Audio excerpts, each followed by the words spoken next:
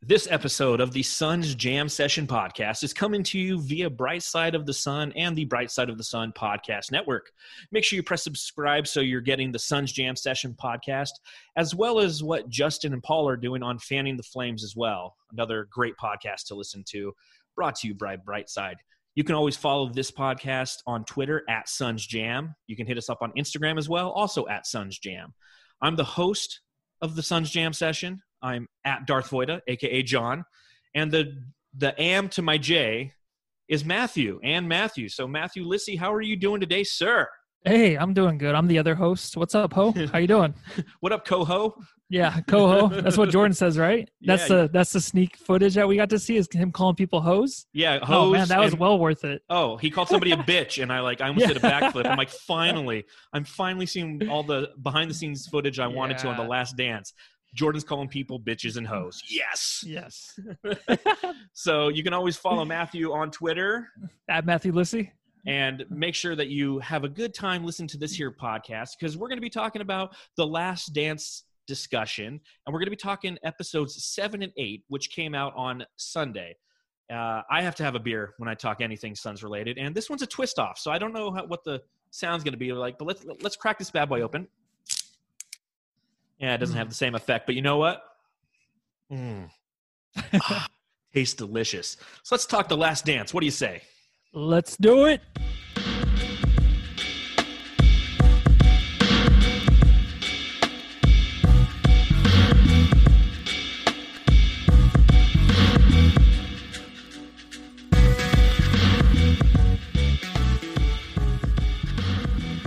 So The Last Dance came out again on Sunday. Another great event that we look forward to.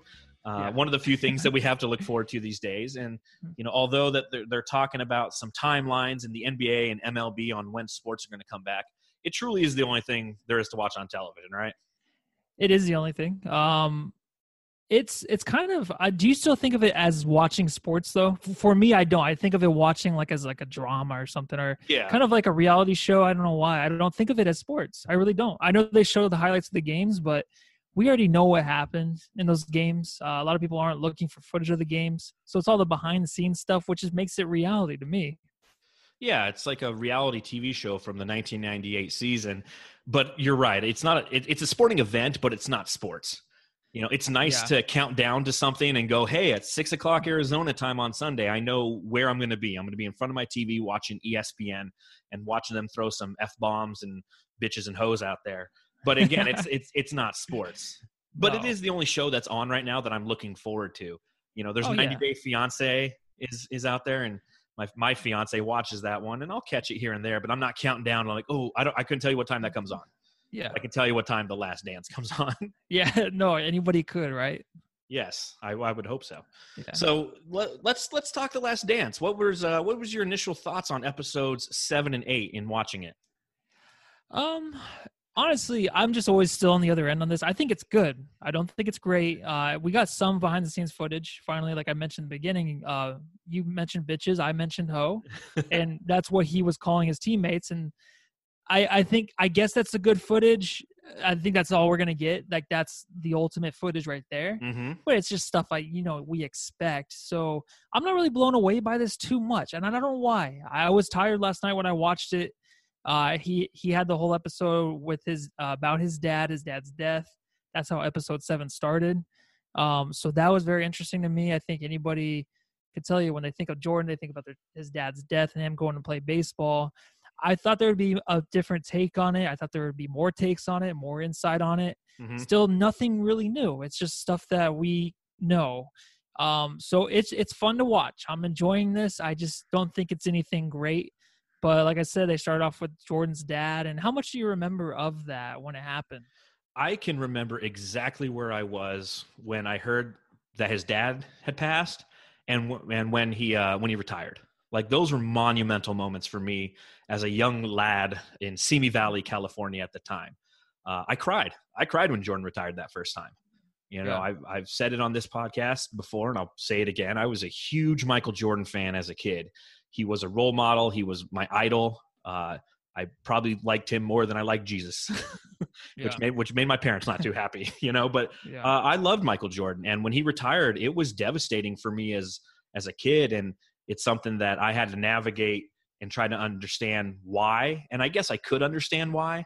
And then once he went to baseball, it was an interesting time as well, because that's the sport that I actually had an affinity for. And I played my whole life. I was a baseball player growing up. I can't play basketball. I can shoot because I'm white, but I can't play basketball. I'm not big enough for football, but baseball just made sense to me. So knowing that Jordan was still going to be around in some capacity offered some hope.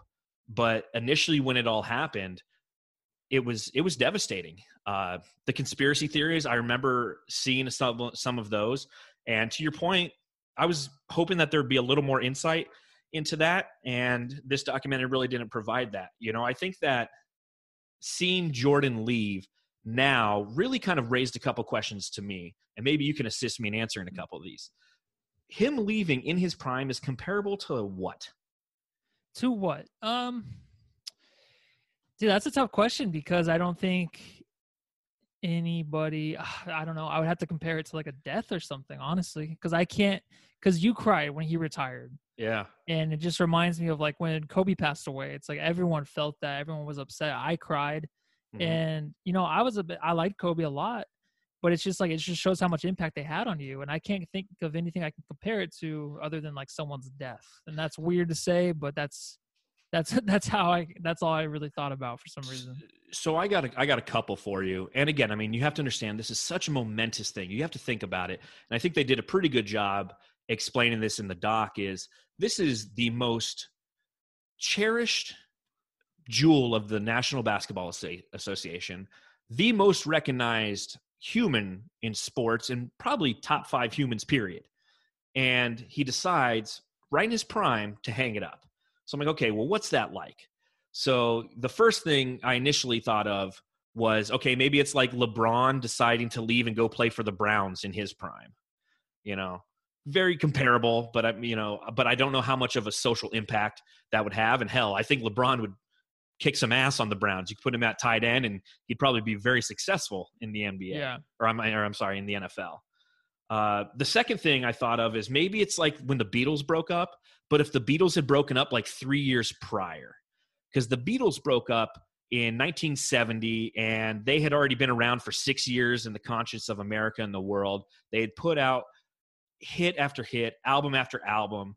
And after they put the Let It Be album out, that was it. They called it quits. They actually recorded Abbey Road after Let It Be and released it before it. But if they had quit right after like the White Album or Sgt. Pepper's, after Sgt. Pepper's Lonely Hearts Club Band comes out, and if the Beatles just called it quit, I think that's what this is most comparable to, because it's something that's bigger than any human being. It's more of a culture behind this entire Beatles phenomenon, the whole Jordan phenomenon, and to have them just quit midway through would have been devastating to me at that time, and it would have been devastating, I think, to anybody at that time. And that's where I found myself kind of thinking, I'm like, wow, what is this comparable to? And I mean, those are kind of the two that I came up with.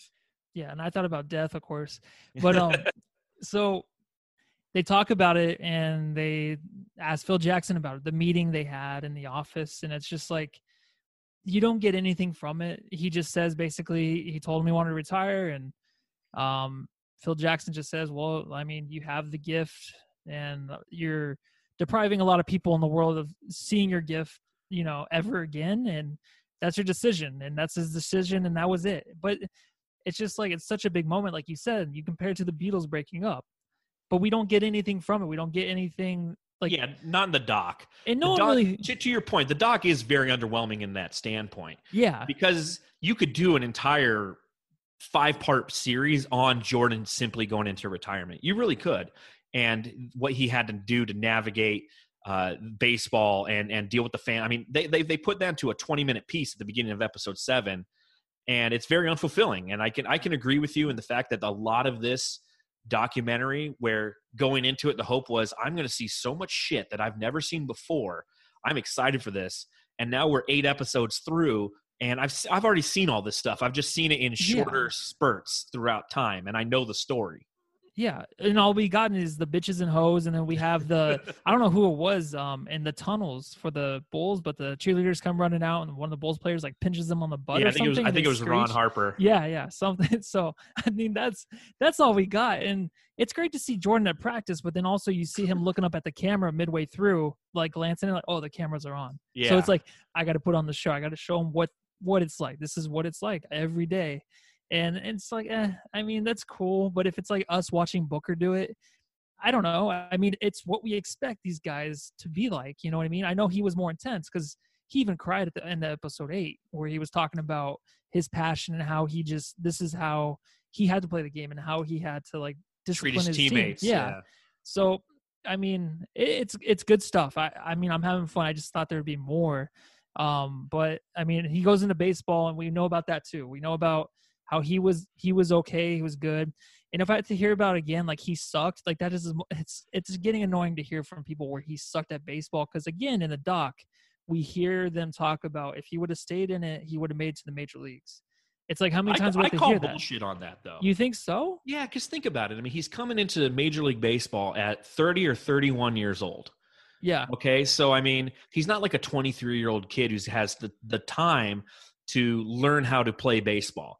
If they're saying, yeah, in like 3 or 4 seasons, he can make it to the bigs and get like 7 at-bats pinch hitting because he's 35 now. I mean, yeah, I think that he had the determination and he had the drive, but he didn't have the time to make it to the bigs. But it's still overwhelming to me how he is 31 and he goes back to the NBA and wins 3 more championships. Well, but I think then maybe that's what they compare it to. This is a great thing, and they didn't really talk about this very much in the doc. And I know that Simmons and Russillo did, and something I wanted to spend a little time on was one of the primary reasons that Jordan came back to the NBA is he knew he could steal some championships. Really? Yeah, because it was a watered down NBA at that point. Oh, okay. So think about it. You go to 1988 when Jordan's going up against the Pistons and getting his ass kicked, and you look at the teams of the time, and you have that Pistons team, Joe Dumars, Isaiah Thomas, Bill Laimbeer, Dennis Rodman. You look at the Celtics of the time, who are just stacked. That Larry Bird and Kevin McHale, Danny Ainge, Dennis Johnson. I mean, they have so many players on them. Showtime Lakers has Byron Scott, Magic Johnson, Kareem Abdul-Jabbar, Michael Cooper. And what starts to happen in the NBA is come 1990 or 1989, the Miami Heat and the Charlotte Hornets joined the NBA. And then the following season, the Orlando Magic and the Minnesota Timberwolves joined the NBA. So in 1988, Jordan's and the Chicago Bulls are one of 23 teams.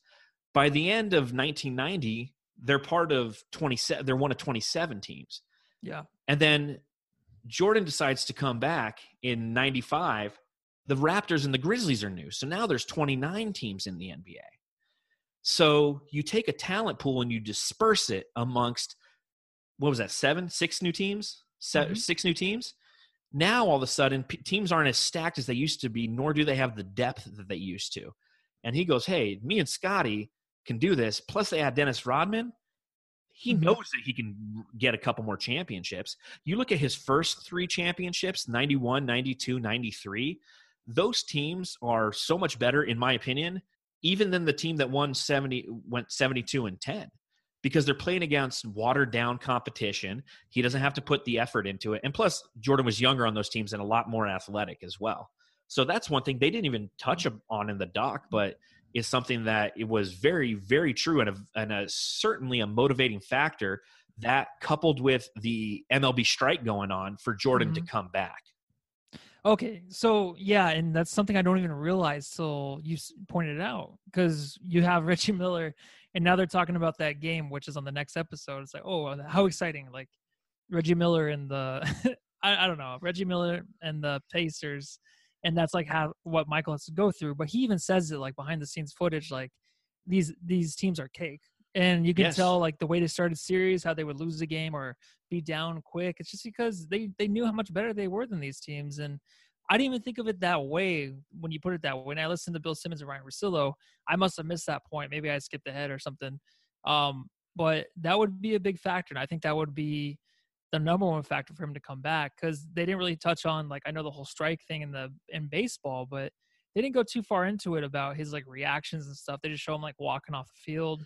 Yeah, and like him, like leaving. he wasn't willing to cross the picket line and go play with the other players who were the replacement players. And but I honestly believe that if the NBA is not watered down at that point, he does stay with baseball. He does cross the picket line, and it creates a big story. But he knew he could go back and get a couple more championships.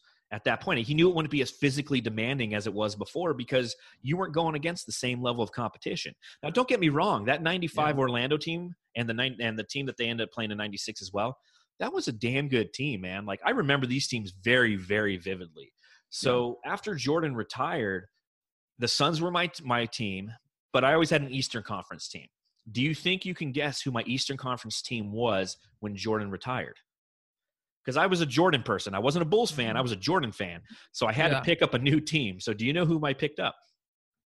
Was it the Pacers? I don't know. It was. It was. Was it the Pacers? It was Reggie Miller and the Indiana Pacers. Okay. So that was my secondary team. You know, I got the Suns over here that I'm rooting for, and I got the Pacers. Because I don't know about you. Do you currently have an Eastern Conference team that you enjoy watching? Like, do you have a favorite over on the other side right now?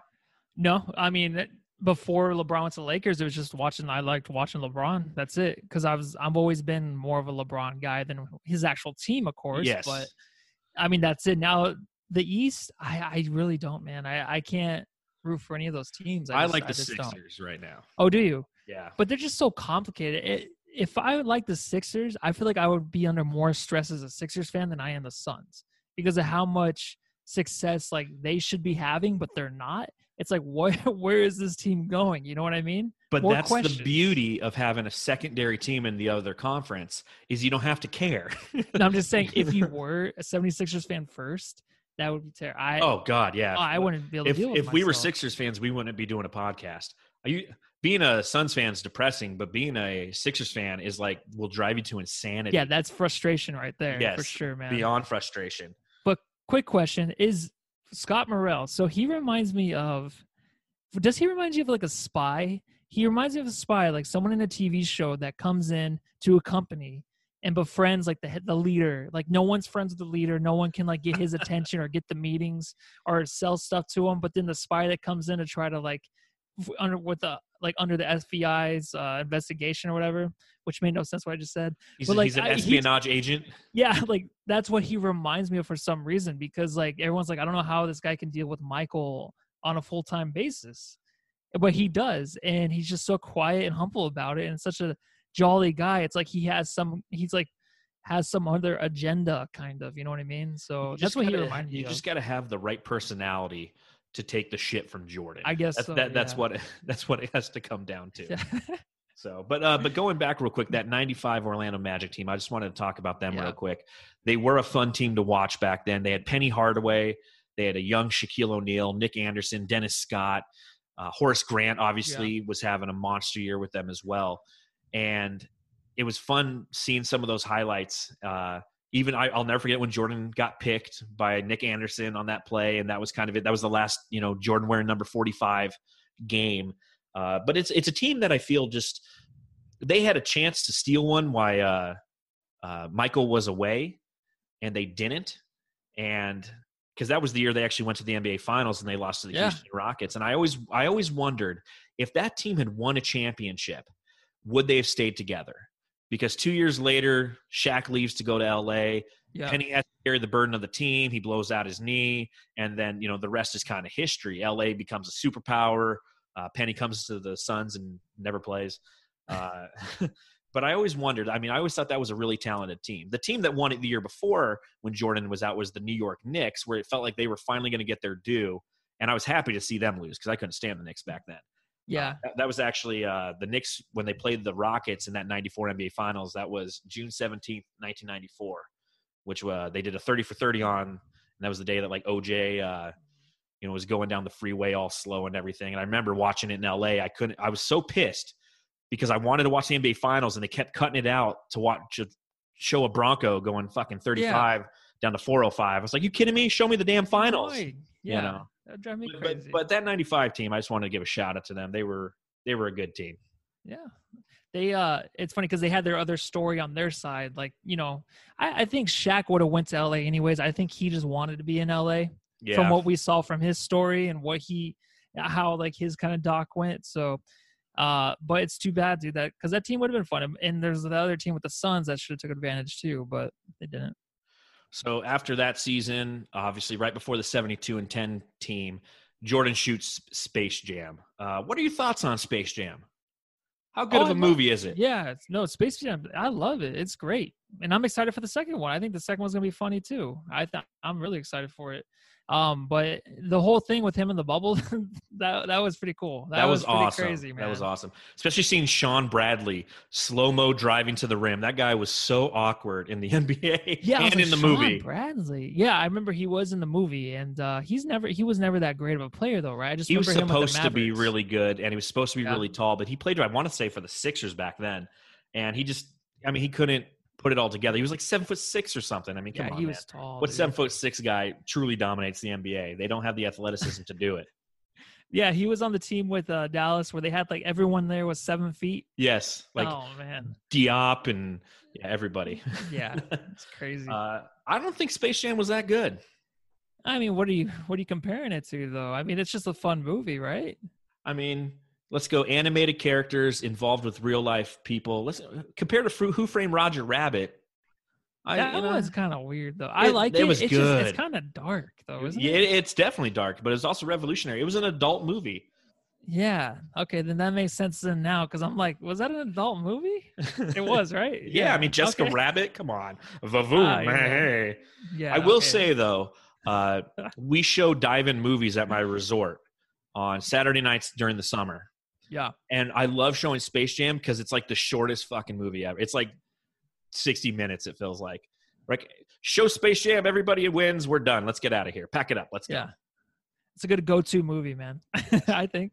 So then we go into the 72-10 team, and I got to ask you this question. Do you think they're the best team ever? From watching the doc, no, obviously not, because we just pointed out, too, how they're slate 3 months. What did Scottie Pippen say, 3 months, we're not going to lose a game? Yeah. So it's like, no, because honestly, everyone's going to say the Warriors, too, right? Warriors were 173. I think the year they won it, 173 games, the NBA was a much better league. Now that you pointed it out again, like for me to actually think of it, it's like, okay, yeah, today's NBA for the last 5 or 6 years has been great. I think there's a lot of good competition. Maybe not in the East as much. For the Warriors to do what they did in the West, they're the best team ever. But the difference is the Warriors didn't win the chip. They lost. I know. So, I mean, you look at they're the best Bulls. Regular season team, yeah. Well, I think the 86 Celtics are up there because you look at the competition that the NBA had back then, the level of talent, the guys who were on that team, the way that they dominated the NBA that season. They beat Jordan and the Bulls. They beat Magic and the Lakers. I mean, they went through some heavyweights. That was what was interesting about watching that 72-10 season. You look at all of the different teams that the Chicago Bulls had to go through, and it wasn't overly impressive. One, I've already talked about the regular season being, on a watered down NBA. But then you look at the Eastern Conference first round. They have to play the Miami Heat. They play the New York Knicks at the back end of their prime. I mean, they shot their load in 94 and when they lost to the Houston Rockets.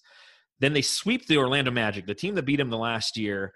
They're on the back end of their success. And then they go 4-2 against the Seattle Supersonics. But that wasn't even really a series. They went up 3-0 and then, went 3-2 before closing them out on Father's Day, 1996. And you look at that run through the playoffs. After going 72-10, they go, 4, 8, 12, 15-3 in the playoffs. Whereas the Warriors, they end up losing in the finals to LeBron. So I don't know. I think that 86 Celtics team, I think it goes 86 Celtics, 96 Bulls, and then those Warriors. Yeah. Simply, and I know I'm biased because I'm one of those people who believes that championships trump a lot of different things. Are you one of those people? Yeah, I mean, if you can if you can win the championship, that's all you're there for, to win a Exactly. championship. No matter how you win it, you won it. And there can always be an asterisk next to any kind of championship, but as long as you win it, you went down as the best team that year. So that's the ultimate goal, man. Yeah, and I think that carries a lot of weight. So I do think that Warriors team was deadly. And I think if you put them in any era, which is always a dangerous game to play because you can Yeah, I never don't truly blame know, but still, like, I think that it's very interesting how they couldn't close it out the Cavaliers that year. And I think So yeah, that just takes them down a notch. I think, I've seen a lot of people who think that Warriors team is the best ever. And I get it. The NBA is not easy anymore. Yeah. Don't get me wrong. It's completely different than it was 10, 20, 30 years ago. But I think that 86 Celtics team where they swept Jordan and the Bulls in the first round, then they go against Dominique and the Hawks in the second round. They beat the Bucks and sweep them in the third round. And they beat the Houston Rockets 4-2 in the NBA Finals against Hakeem Olajuwon and Ralph Sampson and those guys. Yeah. They also went 15-3 in the playoffs. So I correct myself though. It's the following year when they add Durant, because that team itself, that team can beat any team from any decade, I think, because that team is ridiculous. You'll never be able to top that again, I don't think. No, I think, I didn't even think about that. I was just thinking about, between total wins. But yeah, you look at it, the 2016-17 Golden State Warriors, they went 67-15. So they didn't win 73 games like they did the previous year. Yeah. But they did have Kevin Durant, and they were the second best player in the league, yeah. and all right, so to pinpoint your case, here's how they went through the finals. The 2017 Golden State Warriors. They win the first round against the Pacers 4-0. They win the second round against the Jazz 4-0. They win the Western Conference Finals against the Spurs 4-0. And they beat the Cleveland Cavaliers in the finals 4-1. So they go 16-1 to end the season. Yeah. Yep, you're right. There you go. That's the best team in NBA history. It is the best. And I feel like it might have been a different was that the J.R. Smith game, or was that the following year when LeBron and the Cavs, they lost the first game because J.R. Smith dribbled the ball out? Was that the following year? I think it was the following year, because game one of the 2017 NBA Finals, the Warriors won 113-91. Because I think Kyrie was still on that team when they lost to the Warriors, right? That year, looking at it, Kyrie Irving was still on the team. Yeah, because I remember they won. Yeah, because they won the one game, and then I remember LeBron giving up and just giving him the ring to Durant. So yeah, that's how I looked at it. I mean, I love LeBron, but I just know I don't know. I thought he should have won that series, but whatever. Well, don't worry. I got a question for you on LeBron here in a couple seconds. Speaking of that 72-10 team, they were going against Gary Payton, Sean Kemp, and the Sonics. Yeah. What about those jerseys, yo? Oh, every jersey we see in the playoffs, oh, beautiful. Even the Magic jersey, I love it. I love those Magic jerseys. The black ones and the blue ones. The blue ones were the best. Yeah, the blue ones are fantastic. Sonics ones, great. I hated those Sonic jerseys. Yeah, I think you're the only person in the world. Yeah, for some reason, in the middle of the 90s, every team started doing these circular logos. The Sonics did it. The Houston Rockets did it after they won 2 championships. They changed up their whole uniforms. Yeah. And I just didn't like the way it looked. It looked cartoony. It looked, especially when you go back and you look at Seattle's base model, if you will, like the ones that Kevin Durant wore when they updated their old 70s version. Those were clean, man. A lot of yellow, a lot of green. I love those colors together. But with those Sonics teams, they started to throw a lot of the red in there, and I just wasn't a fan of that.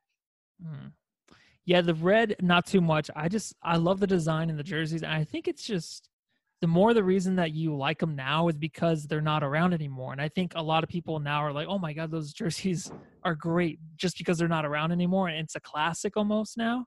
Because they got kicked out of their city, whatever, they moved on to OKC. But I've always loved them. Watching this doc just reminds me of living in like the first house I ever lived in. Yeah. And watching TV, like on NBC, watching basketball on NBC on the weekends. The hoop was bigger. Everything was bigger. Everything, I don't know. It just brings you back to that. And I love that feeling, dude. I wish I could have that back again for the way I watch sports now. I don't know why. It's just a different kind of look. It's nostalgia. You know, you're a little kid. Yeah. You're excited by all the sounds. And I mean, you even have, if I'm not mistaken, your ringtone is like the old NBC on NBC tone. That was wasn't so until it got awesome. really annoying. No, I know. I can believe it. You know, it's like that was always, it was too loud. The best song ever. Man. But those were great times, and that's why I think even though I'm being underwhelmed in the totality of this documentary from a behind the scenes standpoint, I'm a huge fan of this entire documentary because that's what you're talking about when you watch those Sonics games in like 95, 96. That's how I felt back in 88. Because how old are you in 95? 6 years old, right? 6 years, yeah. And that's how old I was in 88. So that's what all of this, you know, it's that feeling nostalgia and wonderment and the what if factor. You know, what if this went this way? What if based on what I know now, what if this had gone a different route? And that's what makes it so fun and interesting. I still think those jerseys are cool as throwbacks, but I don't know, man. They incorporated too much red. And when they started to use the red ones as a tertiary color, I didn't like that. Oh, I hated that. I like just the original ones. They'll never bring them back, so you don't have to worry about it. Yeah, you know that's true. Even if they go back to Seattle, it's going to be a different look. They'll never bring those back. The white ones were clean, though. I'll give you that. Those white ones were clean. Oh, those are the best ones. Yeah. So what was interesting about that series is, you know, again, they talk about multiple times in this documentary how Michael Jordan used grudges and even falsehoods to motivate him. You know, they're talking about that poor guy on the Washington Bullets who, you know, said, "Nice game, Mike," and it ends up he didn't say "Nice game, Mike," and then he just, you know, shreds the kid the next night on a back-to-back in Washington. And what was interesting about the 96 finals was that motivating factor was the fact that George Karl didn't say hi to him.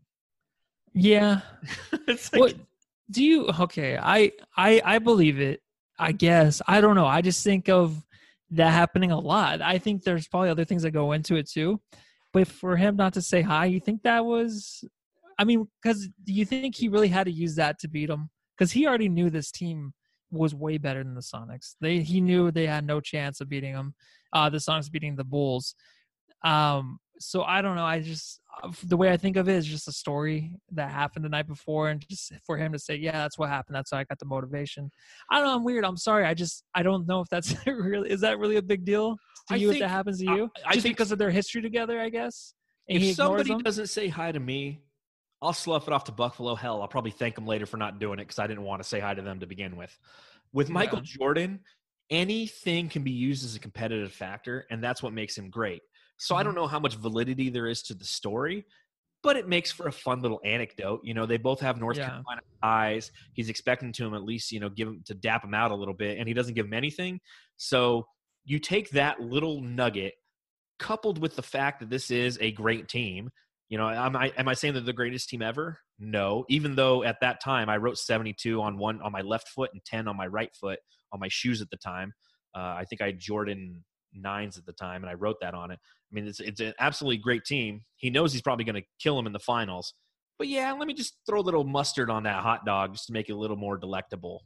And that's the way I think that he kind of at least presented it to us in that in the documentary. Yeah, and I apologize. I sometimes have trust issues. But no, it's a great story, man. And maybe George Karl just really had to go poop, and he was trying to rush by and was not paying attention because he was sweating bullets. Who knows? You know, George Karl looks like a guy who took a lot of shits, so you might not be wrong there. Took a lot of sweaty shits. So what are your thoughts on Jordan getting choked up talking about the way that he addressed his teammates and whether or not he was an asshole? Yeah. For me, I've heard different takes. It's like he got choked up for that reason, just because for me, I think it was just people don't understand. And I loved it. It actually woke me up kind of when I was watching it, just like, oh, okay, this guy, this is as real as it gets. If you're choking up over talking about that and just talking about your intensity, and everyone knows how much of a hard ass you are, and you have to keep explaining yourself, this is what it takes to win a championship, and no one understands, it seems like. Do you think people understand? I guess they don't, because we keep talking about it with Michael and we keep questioning it. Was he an asshole? No.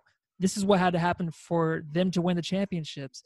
And I think it just takes its toll on them, because he doesn't want to be thought of as like a dick, even though he was. He's still human, like, yeah. Yeah, he's like, I had to play this part for us to get there. And hey, Lainey, and I yeah, Chipotle just showed up at the door. So nice. the dogs going ape shit in the background. Sorry about that. No, it's fine. Don't apologize to me, even though you didn't. But no, I love that part. I thought it was the best part of the episode. I think anytime a guy's talking about just his dedication to something and it chokes him up, whether it's this or his father's death, I love that stuff. I think it's just really genuine. What was interesting is he had a quote that I actually wrote down because I think it's motivational. You know, I lead people at work. I'm a manager and I have people work under me. And he says, winning has a price, leadership has a price. And that was the price he paid. You know, you can't be everybody's buddy when you're the manager, you're the leader, or you're the best guy on the team. You can't be. Correct. And if you are, that's nice, but you're probably not going to win. And at the end of the day, that's what it's about. It's about winning. They're not showing up to play basketball at the highest level on the planet to be friends. They're doing it to go win the championship. Yeah. And you have to do things that other people aren't willing to do. As a leader, you have to be firm but fair. You have to set the standard. You have to have discipline. You have to ensure that you don't compromise your integrity. You always put the needs of those who work for you above your own. And those are things that, you know, Jordan, as the leader of the Bulls, had to do. You know, I wouldn't say he did all those things. You know, he definitely, I wouldn't say put the emotional needs of his fellow teammates ahead of his own, because again, he's calling them bitches and hoes, but that's just the team part of it. You know, I mean, if you want to be the best, you're going to have to make sacrifices, whether that's Michael Jordan chewing your ass or if that's, you know, being Jordan and have to do the ass chewing. And it was nice to see that moment of self-reflection. And, you know, I mean, he had to take a break. He's like, we got to cut this, you know, because it hit him. You know, no one wants to be the asshole, but sometimes you got to be the asshole. Yeah, you have to be. And he had so much on the line, man, so much for every year of his life, every basketball season, every playoffs, every championship. It was all about MJ. And he had to basically group these guys together to be like his other half. Because if it wasn't for him being that way and them giving him the effort back, he wouldn't have those championships. And he knew that too. And I just think he just had a hard time. And like you said, it's hard to like lead and not be a friend too, because there's a lot of things you have to do at work. If you're a leader, that you're not going to be a friend with that person, because there comes time where you have to be an asshole and the other people don't like it. Like you saw in this doc, a lot of people didn't like the fact that he was a dick. And then a lot of his teammates did, but some of them didn't, like BJ Armstrong, like, oh, he's a dick. You know what I mean? Yeah. But it's like, it's like, okay, but do you really understand the whole point? The reason he's that way? Some people don't. And that's what he had to deal with. And I think that's why it was so emotional for him, because people just don't understand. No, agreed. And it's something that I tell any one of my new leaders when they become a supervisor is, you know, you might have been friends with these people before. You might have been a line level worker alongside of them. And, you know, again, I'm going to be using that quote, leadership has a price. Leadership has a price. You no longer are smoking and joking with these people. You can't compromise your integrity. You can't sit there and go, you know what, after work today, I'm going to go out drinking with two of my servers because I'm boys with them, because now the other two servers who you're not going drinking with don't feel that same kind of love. And now you're creating dissension, and now you're hurting the cohesiveness of the team and the end result, which is to win the day. You know, I use and so leadership has a price. And I thought that was a very valuable moment. One of my favorite moments so far of the documentary itself. And that's the one thing that I'm really starting to realize is where the best parts of this documentary are.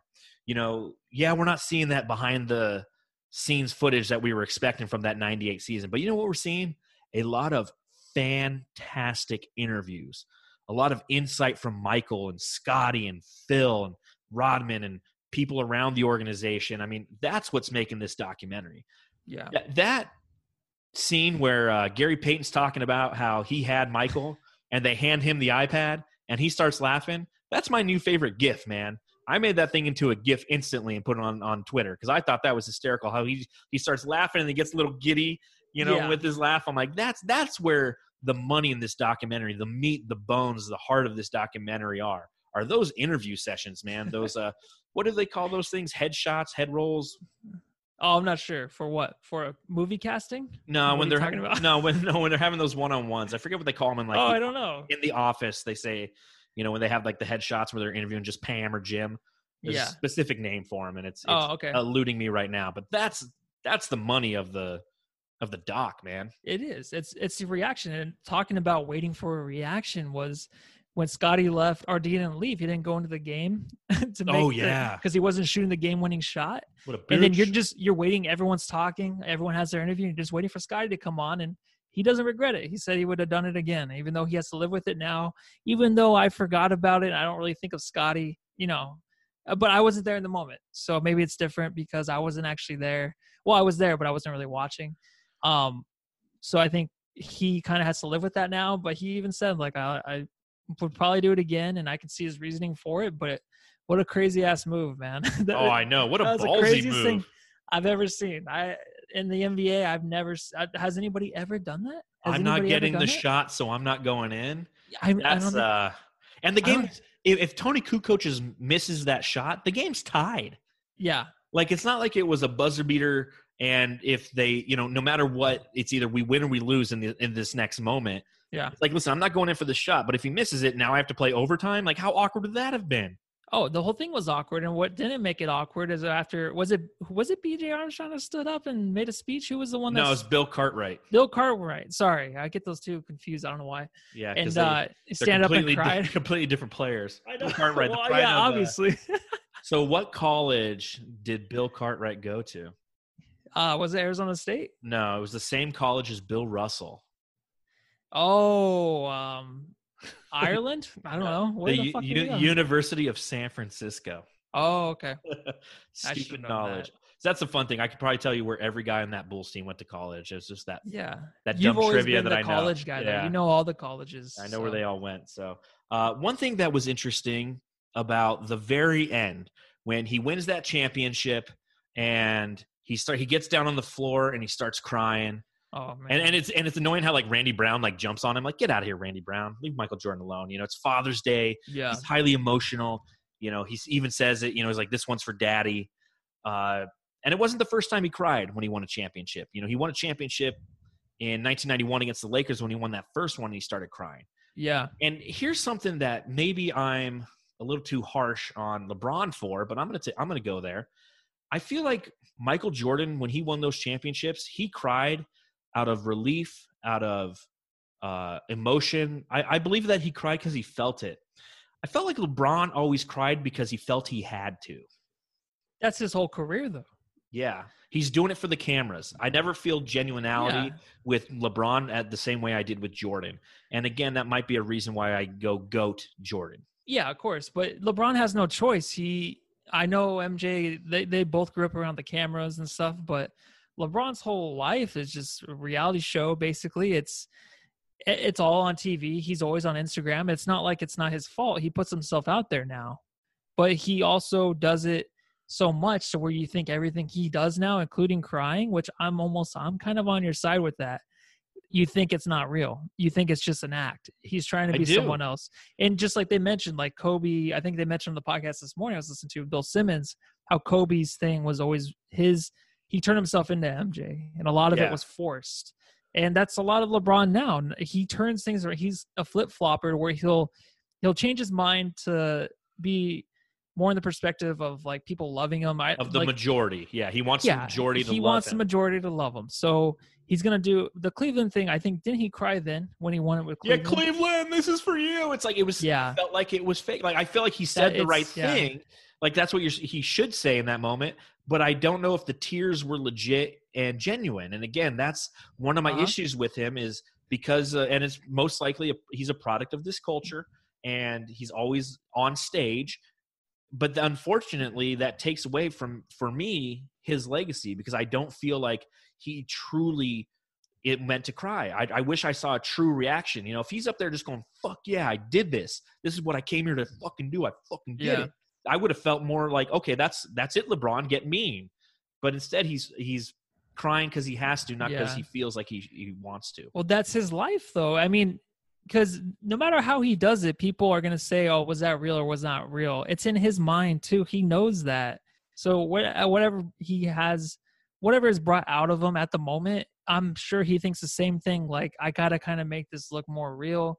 And then that makes it look like I have it's to not sell real. it. I have to sell it. Yeah, and it sucks. I think that's just the way his mind is now, and that's just who he is. And it's always been that way with him, and it'll never change.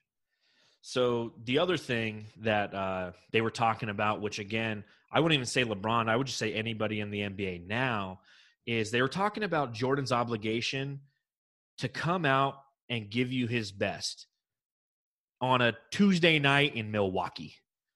And I think that that's something that's lost on the modern NBA, and I don't understand why. You know, Jordan understood that this might be the one chance that some kid has to ever see him play ever. And he valued that, and he did his best to play at his best at all times because of that. And that's something that the NBA and the player empowerment era has completely gone away from. They don't care about the fans. They don't care about the fact that, you know, I'm spending my hard-earned money to go see LeBron play tonight, and LeBron wants to sit it out because load management. Yeah. You know, and again, that's another thing that Jordan GOAT, anybody else not. And I believe for that reason. You're totally right. Besides Kawhi, I kind of get Kawhi's reasoning because I think he does have an injury problem. He has the physical injuries. Yeah. But LeBron, see, this is another flip-flop thing where before he would be on load management. Now, this season, last season, I don't even know. Last season, he actually got hurt. Yeah, he finally, the first time in his career. Yeah, I know exactly. So, I mean, like this year, he was just like, he even mentioned it more times than I can ever remember, how he wanted to play every game. And you never heard that from him really before, speaking out against the load management. I think it's just because of the whole LA versus LA thing where the other LA team was doing it. And he wanted to make the Lakers the best LA team still, like the most known or whatever. But I think that was a big thing too with it. And I can't stand the load management. I can't, but I think there's good reasoning for it. But I don't think we'll ever see it again. Like a guy like MJ, where he's going to go play every game. I know the young guys like, and as intense that he plays. Yeah, but you'll see it. That's one of the big criticisms of LeBron is he knows how to take time off in the middle of a game by not getting back on defense, walking 3-point line to 3-point line versus putting maximum effort on both floors the way that MJ did. Yeah, but he can't do that now anymore. Well, like, he's in his 17th year. Yeah, but you'll see player. I mean, there's a Ja Morant I was trying to throw out there. The Ja Morants that come into the NBA are going to play like that, like the Russell Westbrooks. Like he plays every game like it's his last. You still have those players. That. Yeah, and I love that too. That's why I love him. And I think, well, I don't know, love's a strong word, but I just like his game a lot because he does that, because he goes all out and he cares so much. And I feel like that's what people always overlook is how much Russell like loves the game and how much passion he puts into it, and sucks. And it just goes to show you that it's a rare thing. You know, that's the exception, not the rule. Even back when Jordan was playing, it's not like every player played like that. You know, that's what made him great, is the fact that he wanted to go out and dominate everybody every time, because it was, one, satisfying for him, but two, it satisfied the fans who came and saw him from far and wide just for that reason. Like, imagine if you're from Austria and you travel all the way to America and, you know, you're in Charlotte for some reason and you just are here to see Jordan come in and play the Hornets on one night and he decides to sit down. Like, how unbelievably disappointing is that? And that's a regular story nowadays. Ever since I think Pop kind of started it in San Antonio by resting a lot of his veterans, rightfully so. I agree with the older players, but you look at some of the younger players taking that load management thing. I just think it's a bunch of crap. Yep. They just hoes and bitches. Bitches and hoes. So we know that the next Last Dance, which will be the Last Dance because it's episodes 9 and 10, which comes out next week, is really probably going to go into the 97 finals when they play Karl Malone and John Stockton at the back end of their careers, and then obviously culminate in beating the Jazz in 98 as well. So looking forward to that. But, you know, all in all, where does episodes 7 and 8 rank so far for you out of everything that you've seen? Well, I think 6 was the best because it was the Suns series, and I think a lot of people thought that was the best episode. These last 2 were okay. nothing really great until the actual interviews with Michael at the end where he gets really emotional. I think that stuff's great. If I were to give these a rating, I would give them 6 out of 10. I'm just not blown away. I'm having fun watching them. I'm just not. I don't know. I'm falling asleep sometimes. I'm not gonna lie. Maybe I was just super tired. Like You probably were. Yeah, I know. But I still enjoy it, man. But what would you say? It's probably like an 8 out of 10 for me. I think that episodes 5 and 6, those were my those were money. Yeah, that was like Rubber Soul and Revolver from the Beatles for me. I mean, those were just great. It was kind of frustrating how episode 7 started off with Kevin Johnson's block shot in the 93 finals. That's literally how they started. I was like, fuck. I know. I thought we were done watching the Suns lose.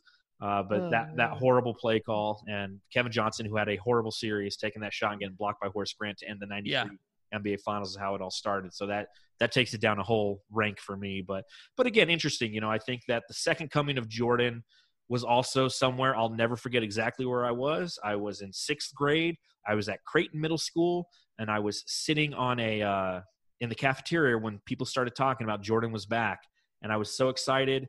It was really a fun time having Michael Jordan come back into the league. I used to have in my room growing up a poster of Jordan, and then I had his one called The Second Coming, and it was him doing a dunk into the clouds wearing number 45, and then I had a number 23 next to him. And I'll actually show you when we do the our pod next time. When he retired the second time after the 98 finals, I still have that newspaper in my garage. Okay. Yeah. I'd love to check that out. And I love it because I think it might have been Bickley wrote a column and said, how did he only win 5 MVPs? Yeah. Right under. Yeah. I got to go back and look at that. So there's like 3 newspapers, maybe 4 newspapers that I actually still have. There's that one when the Diamondbacks won the World Series in 2001, when Obama got elected president, and 9/11. I have all 4 of those newspapers in my garage. I don't know why. I mean, that was the thing back then. That's what you did back then. That's how you found stuff out. And I couldn't even imagine how happy you would have been, how happy you were when you found out he came back. It's crazy. It was different though. It was different because you got to realize in that 18 months that Jordan was gone, I moved from LA. I moved back to Phoenix where I was born, but I moved to LA when I was 3. So I come back, I'm like 12 years old, and I was a Suns fan. Like by the time he came back, I was a Suns fan. And although they became my Eastern Conference team, I was following the Suns die hard. And then like what Jordan was doing over there, I'm like, oh, that's cool, man. Like I didn't like the Sonics that year. So I was happy when they beat them. I never liked the Jazz because they had some bouts with the Phoenix Suns. So it was nice to see them beat them twice. But it was different for me. When he made that first run, 91, 92, 93, I was Jordan or nothing. But when I moved back here and I was a man without a team, I went with what was my Western Conference team as a kid, which was the Suns. That's why that 93 finals was just so tough for me personally because I love the Suns and I love the Bulls. I remember telling my dad, I'm like, no matter what, I win, Dad. Jeez. And he said, no good. He said, fuck off. Oh, nice. So, but that's it for this version, I guess, this episode of the Suns Jam Session podcast. We thank you ever so much for coming and joining us and listening to something that doesn't have too much to talk about the Phoenix Suns, but definitely has something to talk about basketball, which is what we love more than anything. Remember, you can follow the podcast at Suns Jam on both Twitter and Instagram. I'm at Darth Voida. I'm at Matthew Lissy. And we are always ready and willing to listen to any of your questions. You can email the show, sunsjamsession@gmail.com. I'm going to go get me another beer, and I'm done talking, so you can be done listening to me. Stay home, drink your beer, and love your family. Yee-hoo!